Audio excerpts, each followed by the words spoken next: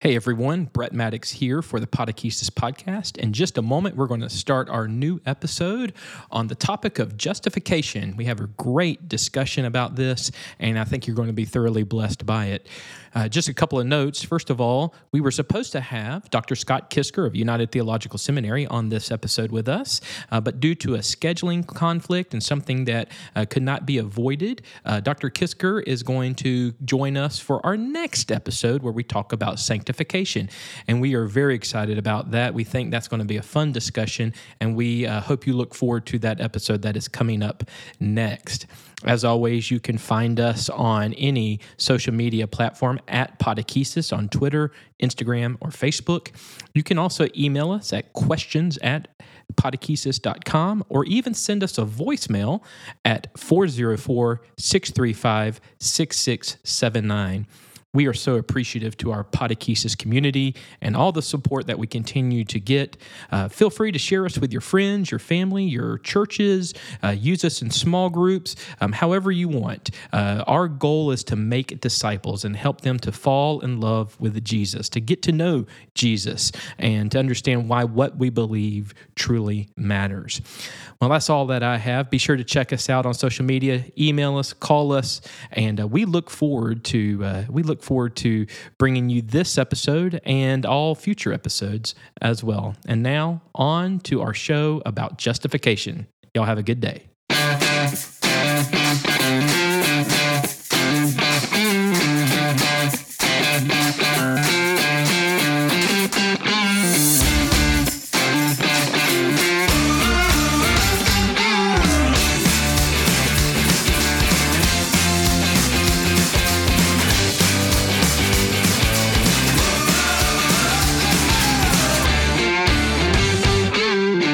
Hello, Podacumens, and welcome to the Podakesis podcast, a podcast about what Christians believe in, why it matters.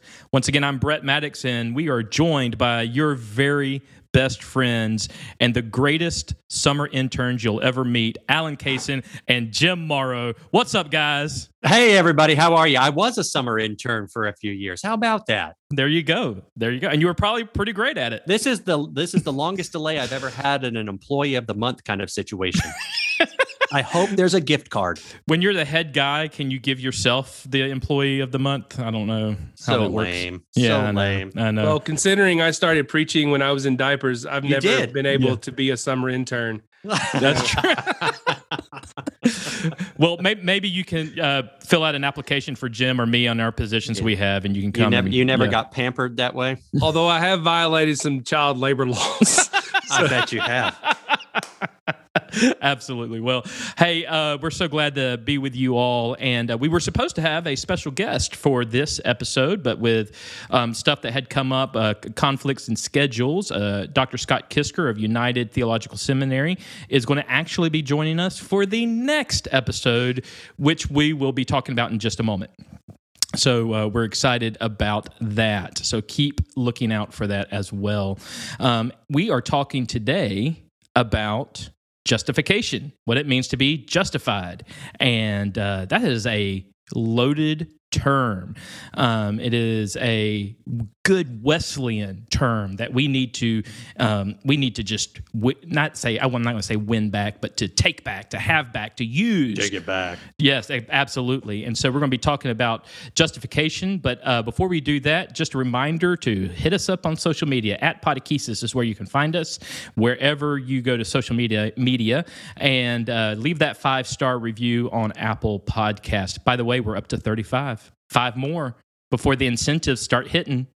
Hey, quick question. Weren't we at 35 last time? No, we were at 34. I looked. No, we were at 34. Okay. We were at 30. So we're inching on up, y'all. It's getting there. Remember those incentives. We want to tell our favorite ministry stories. They're funny. They are wild. They're crazy. There's even, perhaps even a story about Jim meeting Patrick Stewart in Scotland or something like that. At least that's what he says. I don't know. Certainly is in some area of the United Kingdom. That's exact. Well, so anyway, we're excited about that. We want to tell those stories. Wait. Aren't there like 1,000 Patrick Stewarts in Scotland? Oh, come on.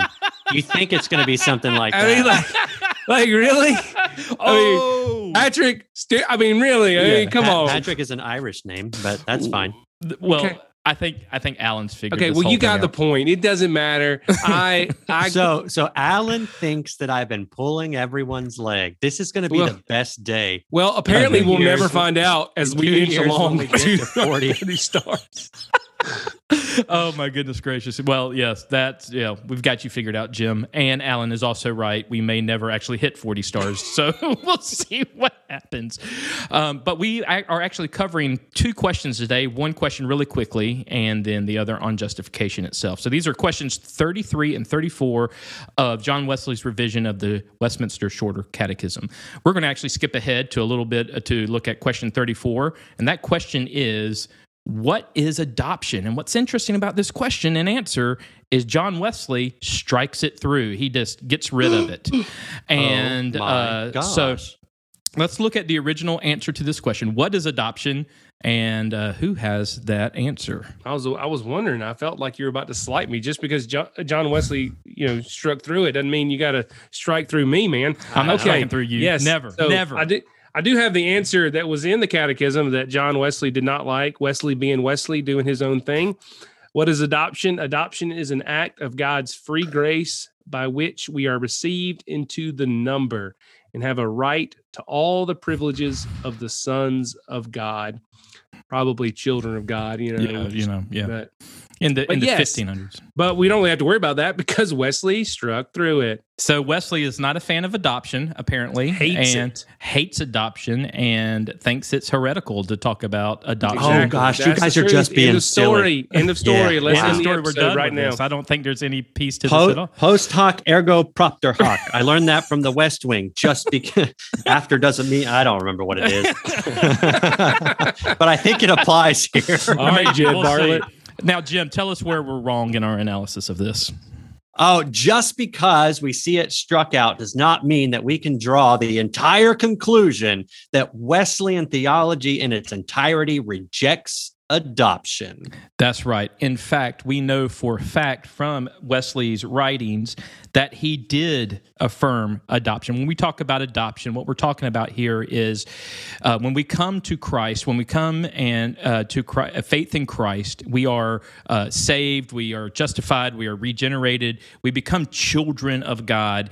And Paul uses this language of adoption where we become children of God, sons and daughters of God. You can read about this in Romans 8, the spirit of adoption, this becoming heirs and co-heirs with Christ, some really beautiful language. In fact, for me, some of the most beautiful language in all of the New Testament, if not all of Scripture itself. So Wesley himself would uphold adoption in his writings, and he would use it in the language of becoming part of the family of God. In fact, he uses kind of threefold language when we talk about the family of God: the legal, the biological, and the filial. And that filial language would be the adoptive language there. So why in the world would he strike through this?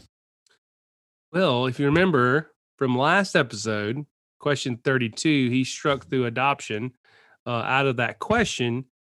And I think we talked about this last time, was that he was trying to get to the point that he thought was most important, which was justification and sanctification. Right. And that not that adoption is not important, but Wesley seemed to be focused on these two aspects of the benefits of salvation. Right. And so when he struck through that in 32, well, 34 was all about adoption, so he struck through that as well. So right, absolutely, and it's again one of those places where, of course, the work of salvation, you can't necessarily graph it out in reality, but there are multiple things happening, sure. and Wesley was working to ensure that we could see the distinct movements of God's grace that were at work in the justifying moment, which is what God does to us or upon us, and versus the work that God does in us as we are sanctified. Now, MacDonald, who is the commentator on this, was talking about how there's always been a variety of adoption processes legally in cultures. even around the Scottish culture and those that were Westminster divines were a part of. Right. And so that he wanted to not get that confused.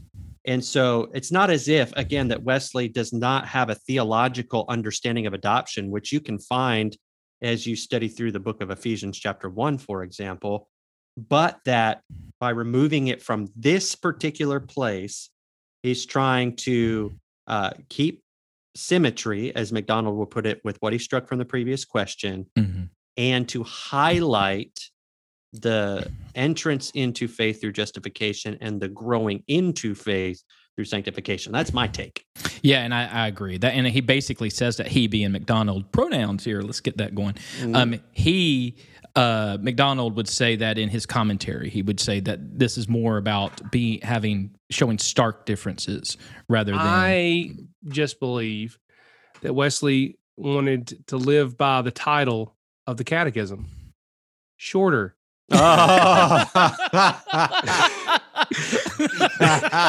He wanted to make it shorter. Yeah, why not? He's so methodical. He's like, you call this short? I'll show you short. I'll show you short. Yeah, you're a wise guy.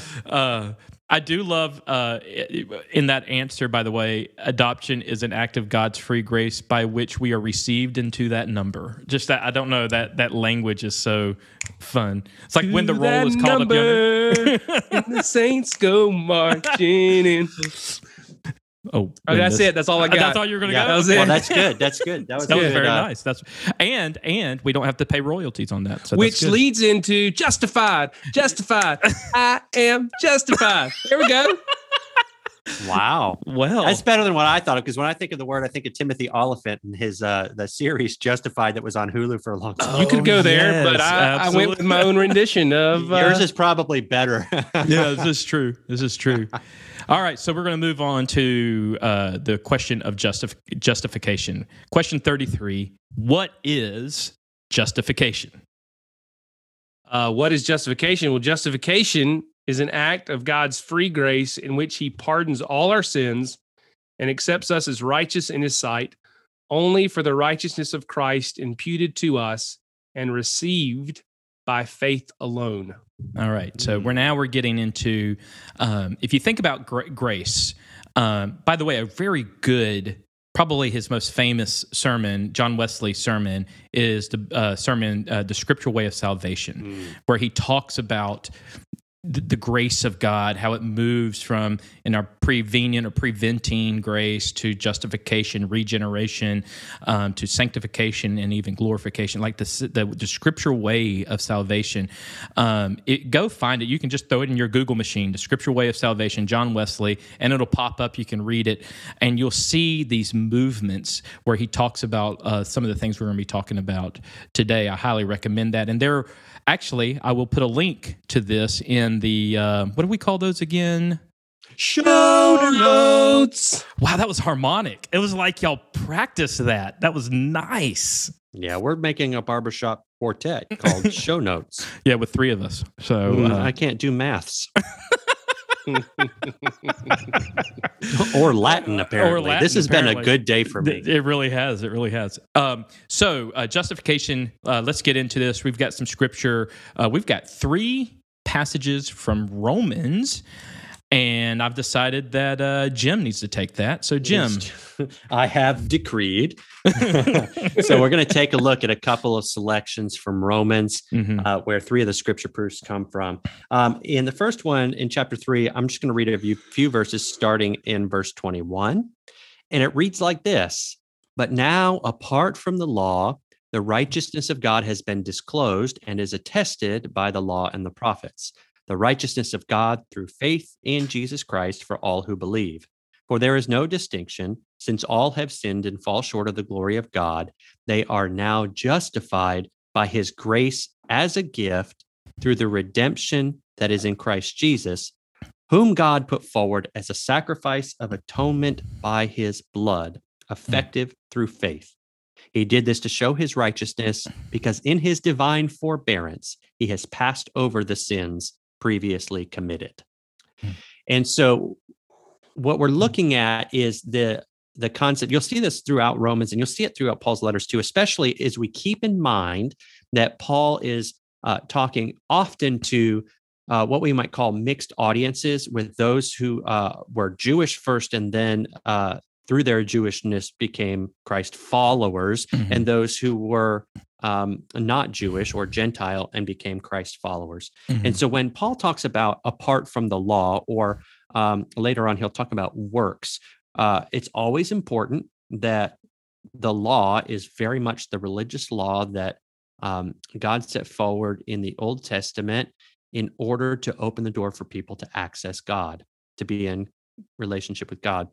That was then very easily and often, as we are humans, those methodologies and opportunities become things that we do to earn things for our own sake. So what he's talking about, especially here, is to remember that God has done a new thing, or has brought to fruition, I would say, what he began in the law, and that righteousness is now given freely by Christ to those who submit themselves to him. Right. And so he talks about justified by his grace as a gift.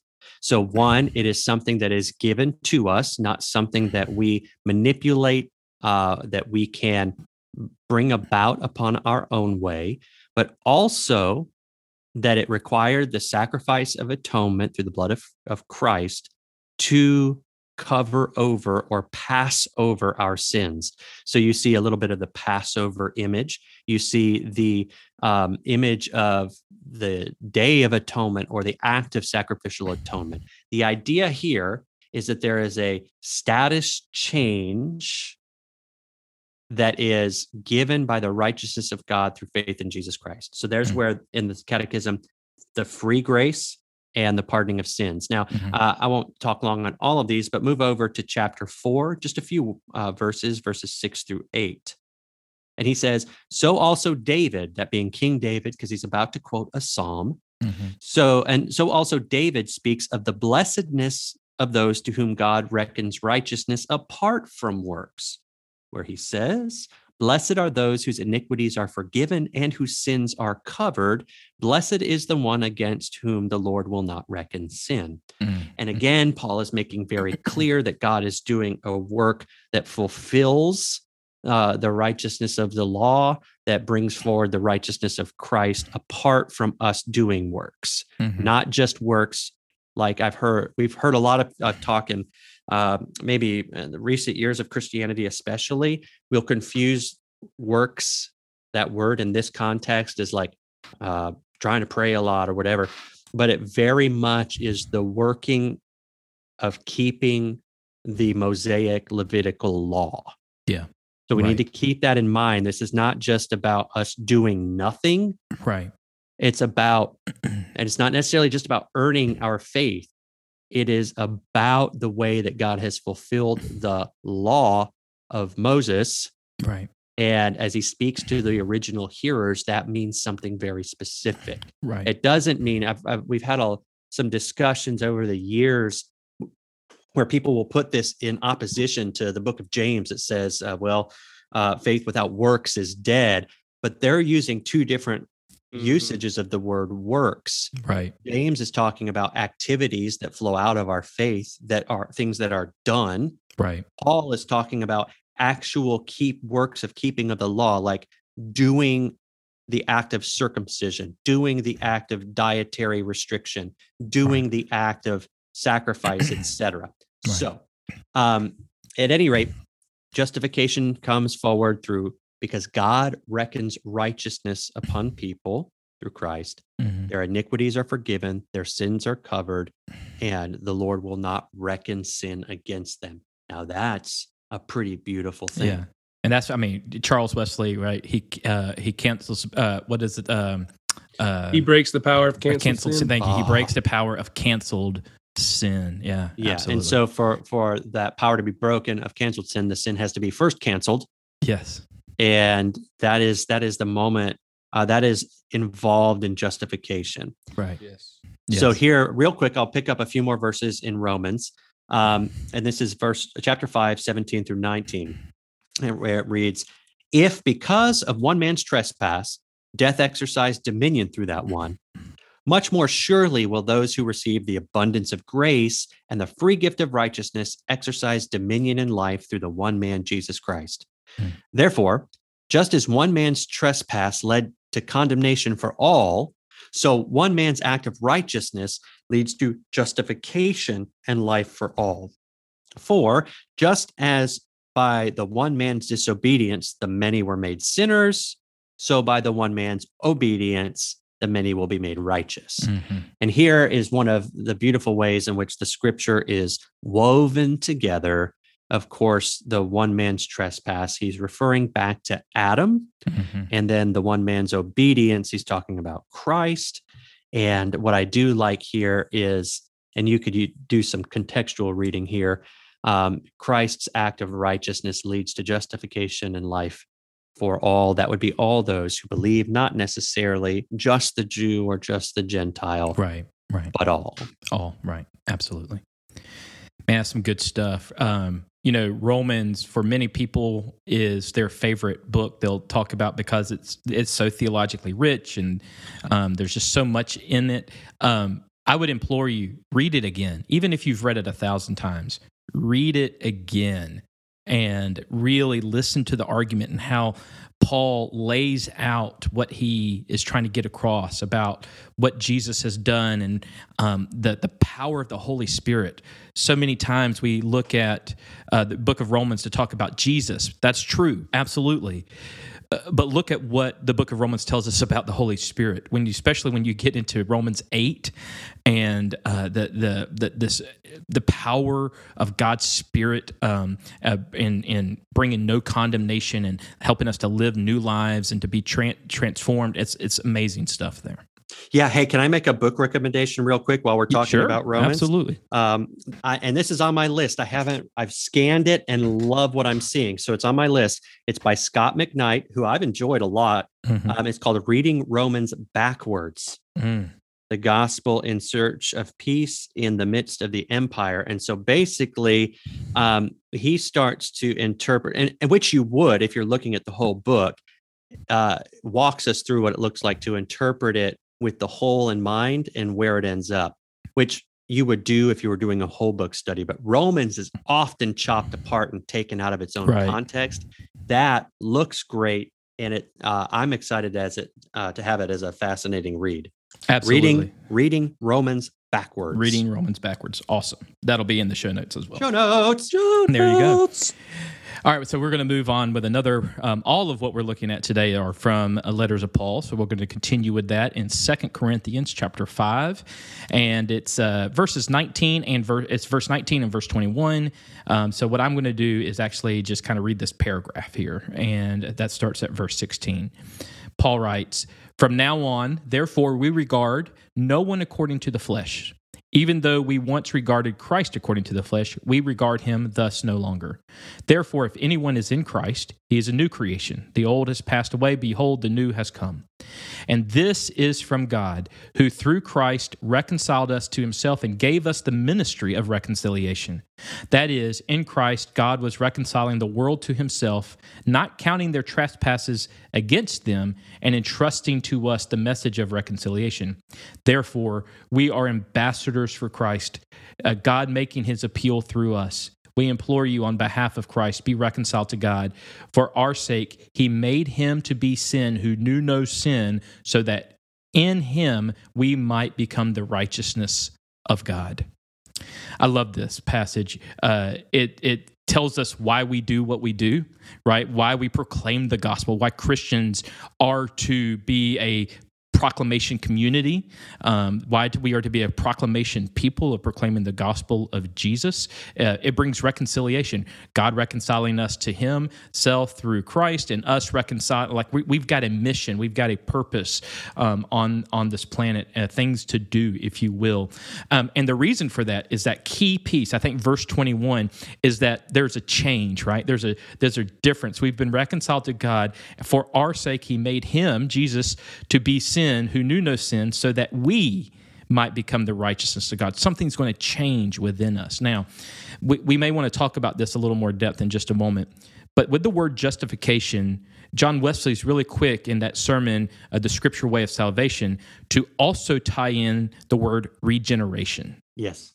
And so these two words, although they are different, they happen at the same time. So think about prevenient grace being the grace of God that goes before us, right? Goes before. It's that wooing grace. It's that grace of God that pulls us to the cross, pulls us to that moment of salvation, that place of justification, that place of change. Then you get to the place of making that decision of faith for Jesus, that place of salvation. And in that moment, one is being justified before God, which is a relative thing. In relation to God, we're being reconciled to God. It's a very judicial word, right? Being made right before God. Righteousness becomes a piece of that. But there's also regeneration, which Wesley would say is a real change. So we've got a relational change that takes place, and then we actually have a real change that takes place. And what Wesley would mean by that is pulling from John chapter 3, we're being born again. It's a new birth. We're different. We've changed. We're not the same as we were. And verse 21 of 2 Corinthians here of chapter 5 of 2 Corinthians, the reason he hits on this change that takes place. Christ became sin who knew no sin, so that we might become the righteousness. So it's a change could happen in us relationally, justification, and a real change through regeneration. So justification and regeneration, even though this question is dealing specifically with justification, you cannot talk about justification without regeneration. In fact, a book that's really good that will also be in our show notes is The Absolute Basics to the Wesleyan Way. And there's a chapter on justification in that book. And in that chapter, there's this illustration that Phil Talon and Justice Hunter used to talk about like a vampire, a Dracula character who has a relational change, but not a real change. And so if you just have a relational change, then the issues are still there. That's an Old Testament thing, by the way. On the Day of Atonement, on Yom Kippur, every year, there would be a relational change. That would be for the community, for the nation. But guess what? They'd have to do it again and again and again. Why? Because there was no real change. Right. Not until Jesus became that. And then you take that, but it's beautiful. That's beautiful right there. And you take that with the understanding of the depravity of the human condition being born in original sin. If you'll hearken back a few episodes in the Catechism, that we're being reborn by water and the Spirit, that we are born in such a way where we are born made right. So we have the fresh start in the way we were created and intended. And I love the image of the idea of regeneration where we are born, which means we still have to grow up. Yep. Absolutely. So, all right. So now, Alan. Yes. We are coming to you with two Pauline texts. You know, these group of texts in the New Testament, the way I remember them. So Galatians, Ephesians. Go eat popcorn. Look at you. I do Georgia Electric Power Company. So that'll hey, we just provided two acronyms, I guess. Or there's a fun one too. Gentiles eat pigs continuously. So I'm just gonna go with go eat popcorn, but that'll work as well. Absolutely. All right, Galatians and Philippians. Ephesians, Philippians, Colossians. All right, just making sure. Yeah. All right. And now everybody's questioning my That's all right. It's Friday. It's this day off, so we're. That's all right. Yeah, right.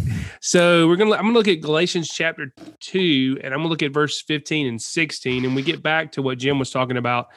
The works of the law versus faith. And these last two, this one in Galatians and Philippians, really get to that last part of the question when it talks about, so we're justified, we receive it by faith alone. And so that's really the theme of these two verses. But Paul writes in Galatians 2, verse 15, we who are Jews by birth and not sinful Gentiles know that a person is not justified by the works of the law, but by faith in Jesus Christ. So we too have put our faith in Christ Jesus, that we may be justified by faith in Christ, not by the works of the law, because by the works of the law, no one will be justified. Mm-hmm. Can't get it any clearer than that. Mm-hmm. I don't know how the Gentiles feel about Paul calling them sinful Gentiles, but other than that, the law, as we just were talking about, is not able to justify, but it's through faith in Jesus and what Jesus did, that sacrifice of atonement. Right. And then Philippians 3, we're going to look at verses 7 through 9. And Paul's talking about sort of how gaining Christ means more than anything else, than anything that he's lost, anything that he's gained. And again, he talks about faith is an act of justification, is a part of justification. But whatever were gains to me, Paul writes, I now consider loss for the sake of Christ. What is more, I consider everything a loss because of the surpassing worth of knowing Christ Jesus my Lord, for whose sake I have lost all things. I consider them garbage, and the real term there is like dung, I think. Yeah, refuse. It's a harsher language than garbage, but garbage doesn't sound good either. Yes. I consider them garbage, that I may gain Christ and be found in him, not having a righteousness of my own that comes from the law, but that which is through faith in Christ, the righteousness that comes from God on the basis of faith. Right. And so again, we received justification received by faith alone, not by works of the law, but by faith. And I love actually that this Philippians 3 is one of my favorite passages, because you really need to continue that story. So Philippians being this book, this letter of joy written in the midst of persecution for Paul, who was in prison when he wrote this. I love, you just go on to verse 10 with that, right? So what'd you say? The righteousness from God that depends on faith, that I might know him, the power of his resurrection, and may share in his sufferings, becoming like him unto death, that by any means possible I may attain the resurrection from the dead. Like there's this change, this faith that really brings transformation to us, is a very real change that brings life, like eternal life, and that nothing, no matter what sufferings, no matter what persecutions, what outside things are coming our way, man, it doesn't matter, because you put your faith in Christ, you're going to attain that life. So awesome stuff there, man. This is where it gets me fired up, because this is the message, right? Like this is why Jesus came. Jesus didn't just come to show us what a nice guy looks like, right? He didn't just come to just preach love and unity and say, hey, let's just all be who we are and just all get along and whatever. No, Jesus came to change lives, to transform people, to break the power of canceled sin, to change people, to change the world. And gosh, this is good news. This truly is good news. So, what are some of your favorite hymns? Favorite hymns? Yeah. I am stuck. This isn't a justification hymn. One of my all-time favorites is "Come Thou Fount." Yes. And the line that gets me is, "Prone to wander, Lord, I feel it. Prone to leave the God I love." Mm-hmm. And then talk about, "Come take my heart and seal it. Seal it for thy courts above." That's a good one. That's a good line. And listen, that's got justification written all over it, though, right? Like, I mean, prone to wander. Yes, you are. And by the way, it's prone to wander, like not wonder, sitting outside looking at the stars going, I wonder what's up in the sky. No, it's prone to walk away. Yeah, prone to walk away. Like, this is what this is my nature. And yet there's that grace of God that calls us home, that changes us, that changes that whole, what a good question, Brett. I like, I got some newer, it's Here I Am, Lord, which is, I think it's that's one of my favorites. 593 in the hymnal, I think it is, and Hymn of Promise, which is a nice hymn, especially for a funeral. Yeah, there's some that last verse. That last verse of Hymn of Promise, has recently just become something that I've really have locked into. So those are not as maybe some old, and then you got like Love, Mercy, and Grace, which is like out of the Cokesbury hymnal. Oh yeah. I mean, don't get me started. I mean, I grew up in Sunday night sings, I hear you. But y'all remember lifted me. There you go. There you go. Come on, Jim. You remember our first guest, Brian Russell, right? Who brought up that idea, reminded us of that verse out of is it "Oh for a Thousand Tongues to Sing"? God breaks the power of canceled sin. Yeah, God. When he said that, a year later, that still resonates with me. And how many times as Methodist pastors have we sung that song? That song, that verse, man, what a great one that stays with me. But my all-time favorite is "And Can It Be?" Now, I'm an Asbury grad. That's kind of our song at Asbury. Hearing 750 students sing that song at the top of their lungs at opening convocation is one of the most amazing things there on campus. But that line, I rose, went forth, and followed thee. That my chains fell off. I rose, went forth, and followed thee. That I think it's the third stanza. This idea that Jesus comes in, he truly does break those chains, and then we get this power to stand up and to walk out, to live a new life, a life that is not bound by the chains of sin anymore, because we are children of God. These great hymns really just remind us of that. Charles Wesley, if you only know 2 or 3 Charles Wesley hymns, you need to look up some more, because he used his poetry and his hymns to really proclaim the gospel in some powerful ways and to teach great theology. Some good stuff. So, I think we talked about this a good bit. My dad was my pastor growing up. What? Right? Really? Yeah, I know, right? Y'all know that? Wow. I mean, how long have I known you? Right.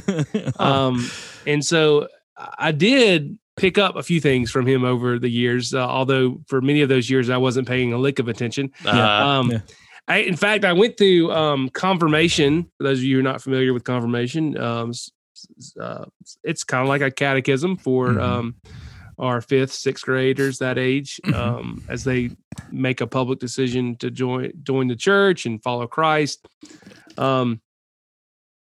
I actually went through confirmation twice. You needed it. I know, right? It just didn't stick the first time. I don't know. I think the first time I may have been just sitting in there because Dad was there or whatever. But one of the things that's always stuck with me, and he got it probably from somewhere else, I'm sure, but justified is just if I'd never sinned. The way you can remember justification, justified is just if I'd never sinned. That is the way that God sees us in that moment of justification, when we put our faith in Christ and his sacrifice on the cross. And so I just think, when we sit down and we think about justification and this moment of justification that begins regeneration and sanctification and so forth, if we just stopped and thought, you know what? God sees me as if I never sinned. How can that change our lives moving forward? Yeah. I mean, how would that change if we just told ourselves that every day? Yeah. How would we go about our day differently? I don't know. Well, those always stuck with me. Those first lines in Romans 8. There is therefore no condemnation for those who are in Christ Jesus.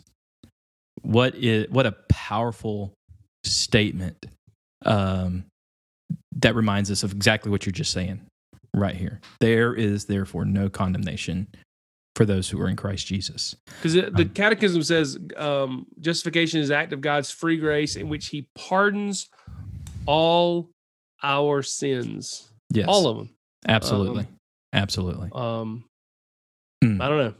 Yeah, that all is of our humbling. sins. That's all humbling. of our sins. Meaning, by the way, Podecumens, like when Jesus comes into your life, when you give yourself over to the Lord, Jesus came into my heart. When This is the musical episode of I know, Autokesis really. We're like an episode of Scrubs in here. I know. He doesn't just, Jesus doesn't just cancel the power of sins that are easy or that are, maybe they're not so bad. Like he cancels the power. He breaks the power of canceled sin. Like no matter what. state of sin. Yeah, that no matter what has happened in your life, what you've been through, what you've done, what you've seen done, when God says what's been done to you, when God says, "Hey, I love you," He means it. When He says, "You're my child," because you have put your faith in me and my son, when you've trusted me, He means it.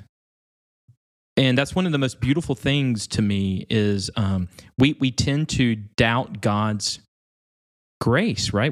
His love, his ability to actually be able to love us that much.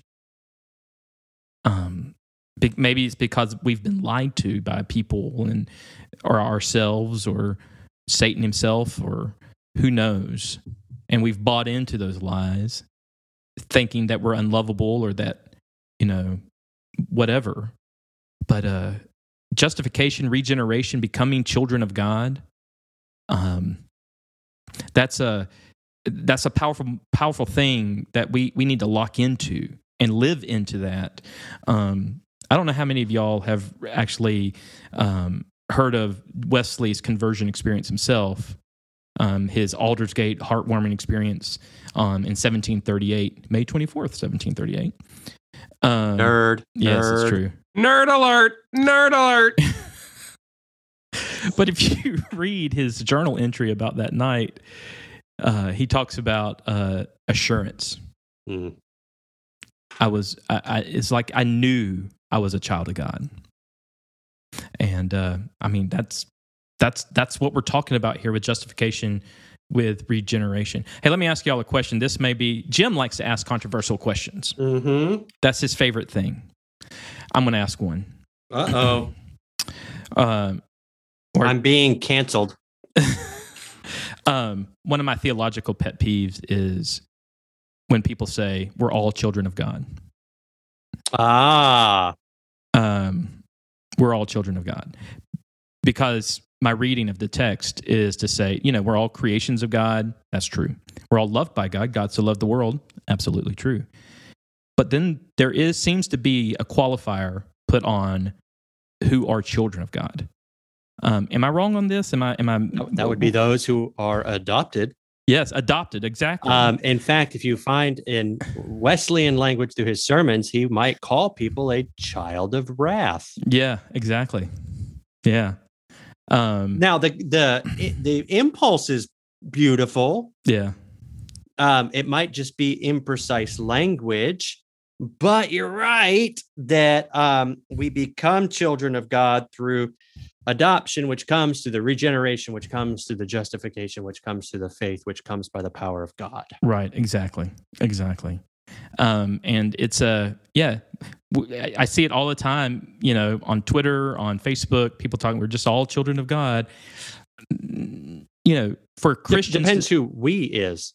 Right. Well, that's true. What's the context of the we there? But it's interesting. The biblical text at least alludes to, and our Wesleyan understanding attests to this idea that you're adopted in to the family of God.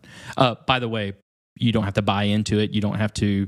It's through grace. It's by faith through grace, and all of that. So, all right. Well, that wasn't as controversial, at least to us three, as I thought it was. No, but Brett, you sure are sounding exclusive. One day soon, we can talk about the discomfort of the exclusivity that is apparent in our faith. Yeah. That would be a great conversation. It would be. Because when we say that not all people are children of God, that becomes an exclusivity statement, as Very does much so. when Jesus says, I am the way, the truth, and the life. And we've talked about that before, where sometimes people focus too much on the exclusivity instead of the fact that Jesus opens a way to life.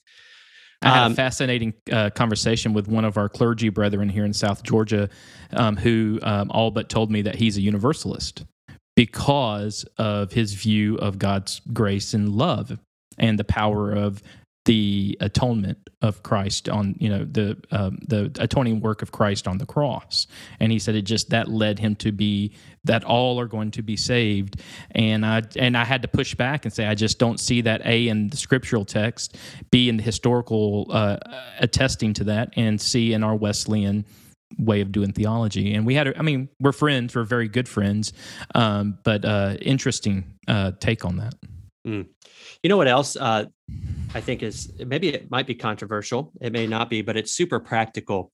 One of the reasons that I think it's important that we parse out what we mean by get saved, being saved, was saved, etc., into pieces and parts, like what are particular activities in justification, regeneration, sanctification, etc., is because when we don't, we fall into a trap that American cultural Christianity has fallen into, of limiting the scope of what salvation is. Yeah.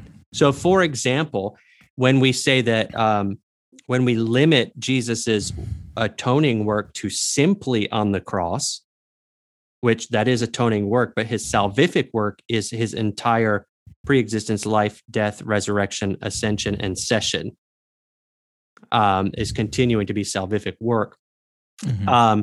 If we just say that the point of life is to get saved, and people really mean to be justified, to confess your sins and turn to Jesus, then what you've done is limit the scope of salvation, because you can follow the trajectory of Paul, who talks about the hope of being saved, winning his crown, all of those terms that he uses, where he uses salvation in the future tense. You talk about many other traditional, through the church, through history, salvation is a fuller experience, which is why if we don't talk about the beauty of not just having the change of status, the change of relationship, what God does for us, right, and we don't also talk about what God does in us and through us, then we're going to end up with people who try God out, want more, can't find it, and end up dead. Right. Because, you see it all the time. I got saved 42 times. Right. They've gone to the altar every time they felt the movement of the Spirit. But what they wanted was more of God. Yeah. And Wesley talks about this in a lot too. The Almost Christian is one of my favorite of his sermons, where it gets birthed within us, this yearning, this hunger, this thirst for God. And if we don't know where that gets filled, then all we're going to think of was, then maybe I'm not saved. Then maybe I'm not saved. Maybe I have to get saved again. And I don't think that's anybody's real theology. Right. I don't think that that's even churches' theology that call people that say maybe you aren't really saved. I don't think they even think that. Right. But what happens is God births a yearning within people. And if we are not clear that salvation is a fuller scope that requires, but is not limited to, the justifying moment or act of Christ, then we're going to deny people real spiritual formation, and we're actually going to turn them away from God. Right. That's why when you remember, there's the old story, John Wesley, George Whitefield, they were both contemporaries. They were preachers. Whitefield would go out and preach to tons of people. He'd have lots of people in a Billy Graham moment come to the altar, accept Christ and recommit their life, etc. Wesley would seek to take all those people and organize them for ongoing spiritual formation through fellowship, class meetings, band meetings, etc. And there was a moment, and I'm going to get the quote wrong, where Whitefield looks at Wesley's ministry and his own and worries that maybe he has birthed children for hell. Yeah. Because there is more to salvation. Right. It requires justification, but there's more to it. Right. That makes sense? Now, we'll get into that next week. And I'm super glad Dr. Kisker is going to be with us next week, because I think this is his forte. I think so, too. Yeah, I agree. No, absolutely. And totally makes sense. It's one of the reasons why, frankly, I'm a Wesleyan and not a Calvinist in my own theological worldview. I've got a lot of Calvinist friends who are very uncomfortable, and to in their worldview, rightly so, I guess, with the concept of. And there's a lot of words you can use with this, but backsliding or throwing away one's salvation, losing oneself, whatever it is. And they use, there's passages that talk about this or whatever. But they're uncomfortable with that because the concept of being able to taste and see that the Lord is good and then to walk away is it's foreign to their thinking on this. And yet for me as a Wesleyan, I try to look at it at a grander scheme and say, for Wesley, he's looking at, kind of just historically, he's looking at, from what I understand, kind of a dead Anglican church at his time, this state religion that is dealing with all kinds of heretical issues themselves. And he's wondering, well, here we're a Christian nation full of dead people.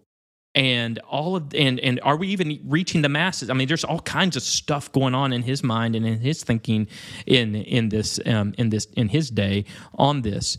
So for me, it's the same way. Salvation's got to be more than just the altar experience. But I love the word you used. It's required. It's necessary, but it's bigger. Like there's more to it.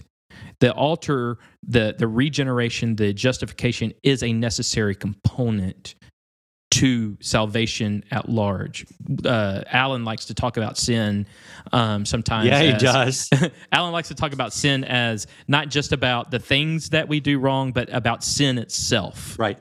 And salvation's probably the same way, right? It's not just about the thing of salvation, that time of salvation, that moment of salvation, but salvation is a bigger concept itself.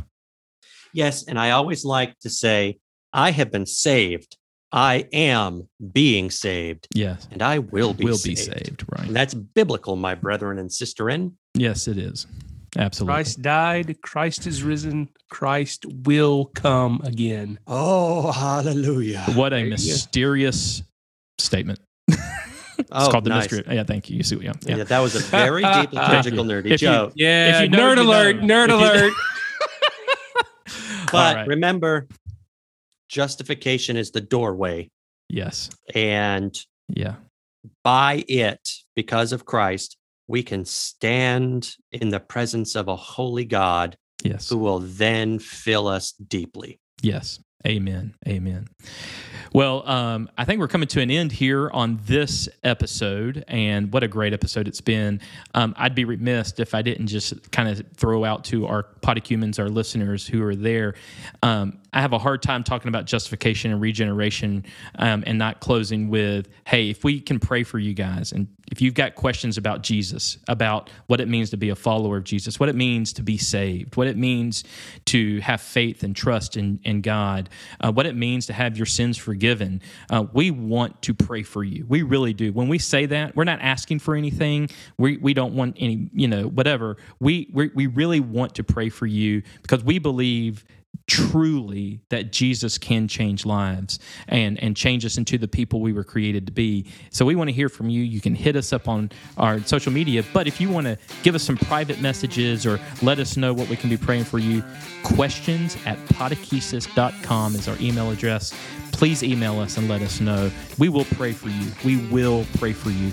You can also call us on our voicemail at 404-635-6679. So we would love to talk to you, pray with you, have that conversation with you. Jesus does save. He does. He does. Jesus saves. And we truly believe that. Next episode, we'll have Dr. Scott Kisker of United Theological Seminary. He will be on, and we'll be talking about sanctification and what that means, holiness, all of that good stuff. Now you're getting into the heart of Wesleyan theology and some really cool stuff with that. We're excited about that. That's going to be question number 35 in the catechism. Hit us up on social media @Podechesis. Leave a 5-star review. Send us your emails. Let us know how we can be praying for you. Jim, Alan, y'all have anything else you'd like to share? Hey, if you want to have a question or a comment answered on the show, you go ahead and bring that out to our voicemail, email, or inboxes as well. Not only do we pray for you, we like to hear from you because Yes. we do this together, and it's great to be in community for you. We love to be in dialogue and conversation with you. Yeah. Hey, correct us, inspire us, ask us, share with us. We want it all. Absolutely. And, let us know your favorite hymn. And who knows? Maybe one of We'll us sing or it. all of us will sing Listen, next episode. we might have to make a music video. Ooh. We will make a music video. Podcasts live. I didn't say live. No, I gotta get Podcasts is recorded. Yeah, I was gonna say I got to get my hair did for that. And highly edited and auto-tuned. Don't tell them my auto-tune secrets. All right, everybody. God bless All you. right. Have a great day. All right, everybody. Thank you for joining the Podakesis podcast. We will talk with you later. Have a good one.